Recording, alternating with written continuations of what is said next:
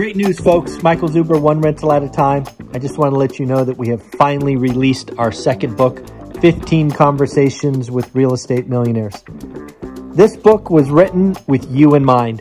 I wanted to capture 15 unique stories of different investors starting at different stages and doing different things.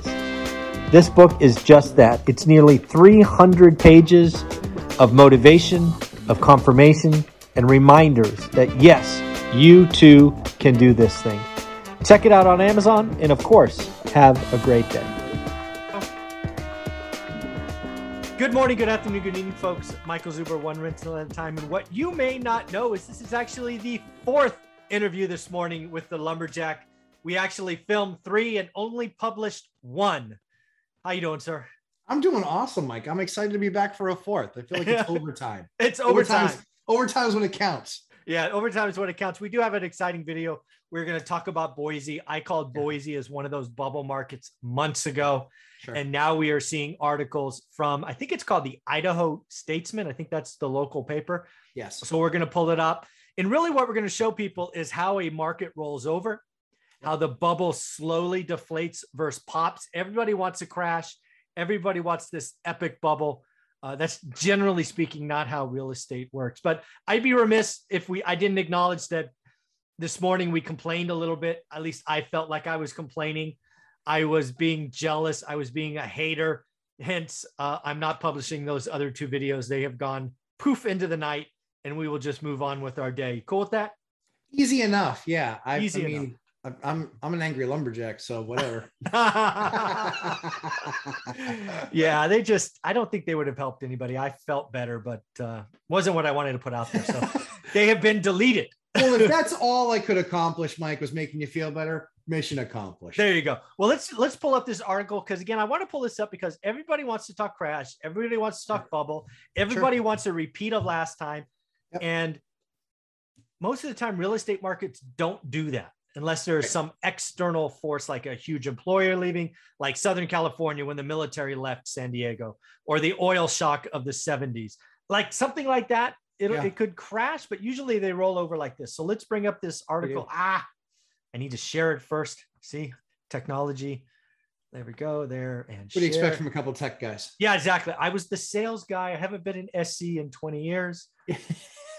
So here we go. Can you see this now? Yeah. Yep. Sure. So again, I like this article. It's Boise is playing out pretty much exactly how I said it would. Yep. So again, this article's here.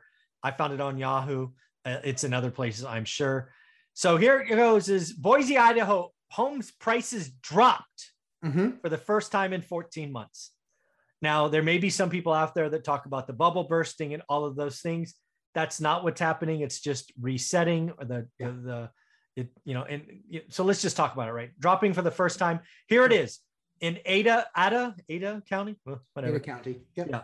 It went from 540 median to 530. So it dropped 1.8%. Okay. In September, it went back up, 534. It's just baselining what's going on, right? It's not shooting up like a rocket at this point. Canyon County, another county in and around Boise, I am sure. It's had an increase of 2.8%. Again, much lower than the 20% they had been used to.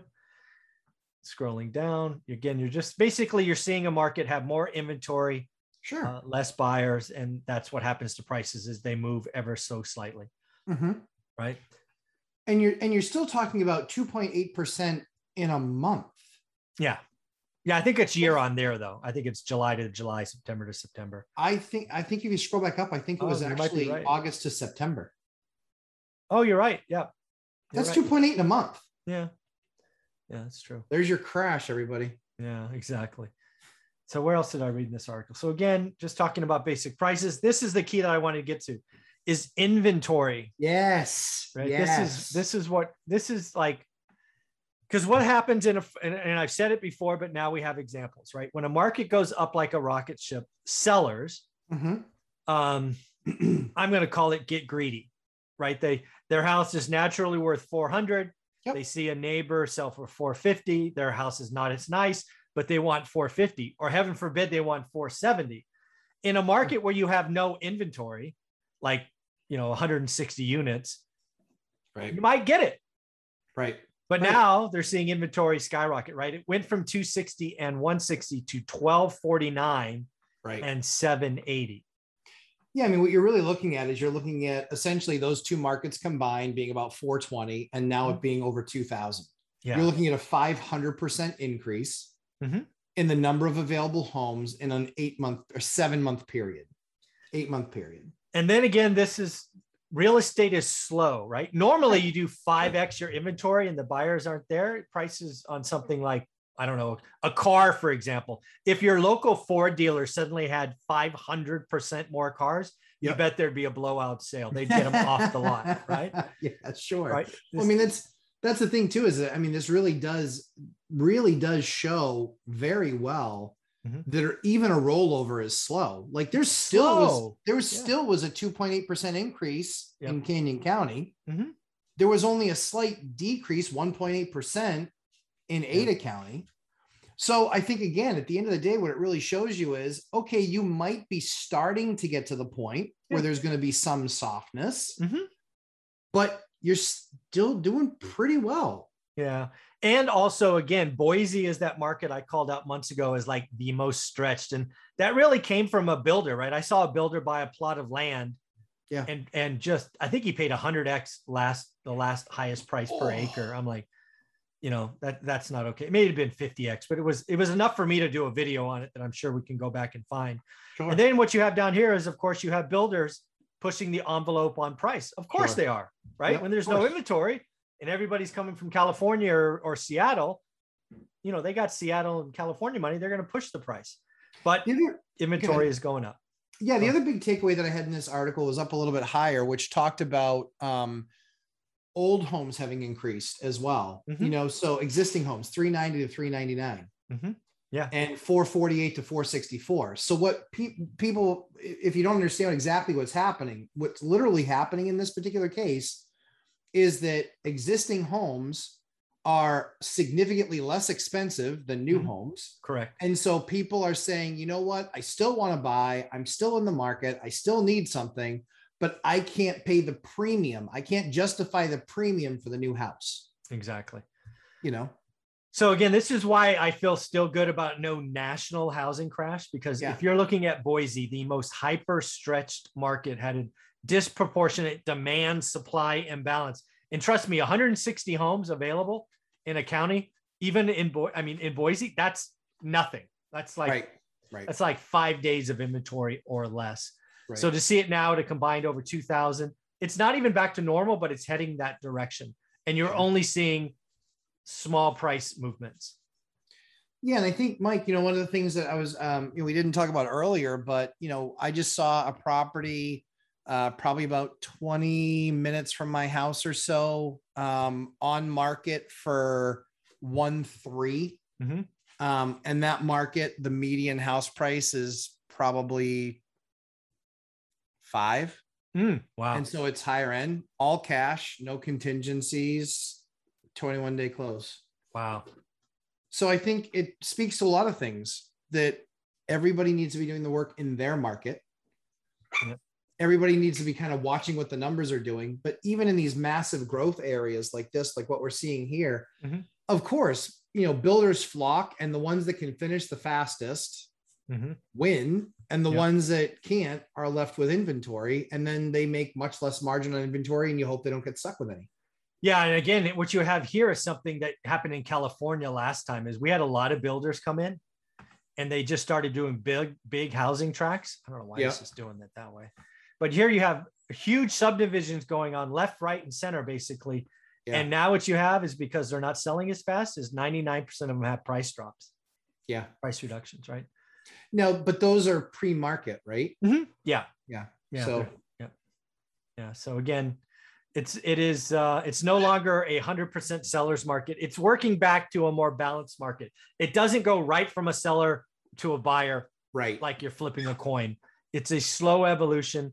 Again, this is why if Boise is just going to adjust slowly, it goes back to the point that the national house appreciation isn't going to go negative. It's going to go up.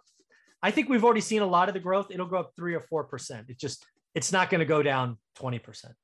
No, it's definitely a process. And, again, it's to say that if you still need to buy a home in Boise, you're still buying a home in Boise, and you might not do new construction, you might do used, And the other side of it too is that, from an investment property perspective, somebody was on Sunday in my live stream, and they said that a fourplex in Boise is about $1 million. It's 800 to $1 million now. Oh, geez. I did not know 800 to $1 million now. Wow. And I said, he said, so what advice would you have? Because I can't afford that down payment, even 3.5% down, yada, yada, yada, et cetera. And I said, I would start to look at the periphery. I would start to look around, and start to pick what are the good areas around that area. Because quite frankly, I don't think that an $800,000 to $1 million fourplex, that's going to be a very specific renter and a very high rent. Yeah. So, those numbers for rents are what start to scare me. I like to see rents with, kind of, I think our range is about 1,100 up to about 3. Yeah. And that's the range I like to live in. I don't like to live in the $4,000, $5,000 rents. That's not, I want to be below the median all the time. Workforce housing, as they call it's fine with me. I don't need to be in the totally agree. The higher stuff. But in the end, I think this is just proof positive that there are some markets that will go negative. Boise, I think, will have a negative print next year. Right. I think it'll be single digits, but it will be negative, right? So not a crash, but not positive. But again, I think the nation has a positive 3%, 4%, 5%. What do you think? I agree. Who else do you think, who else would be on your list for that, kind of top 3 of, an adjustment market? So I think Boise, yep. Reno, Nevada. So not Vegas, but Reno, because it's that smaller second tertiary market. Yep. And I really haven't thought of a third. I think it's Austin. Oh, Austin. Yeah. It's so much tech money there though. It is, but I think it is very bubble-like though. Yeah. But it's very bubbly. I mean, you're seeing, 100% increases, 200% increases over time. Actually, you know what? I'll pick San Francisco. Total. Really? Outlier. Yeah. I just don't think San Francisco is going to bring back the tech worker. San Francisco currently, as it's currently configured, lives and dies by the tech worker who can walk 100%. To work. Sure. Right? They can walk there. Yeah. I think they have San Francisco has done a great job of, I don't know what I want to say, pissing off that ilk. So they flocked to Austin, they flocked to Napa, they've come down to San Jose. Because there's other places you can operate in tech and you don't have to be in the city. Sure. So I think San Francisco going to have a lot less tech office space. It's going to have, and that will ripple through to rents, that will ripple through to value. So I'm going to pick Boise, Reno, San Francisco. Yeah, I would say, I think I'm probably going to be on, I think it's Boise, definitely. I think it's Austin. I think that happens in Austin. And I mean,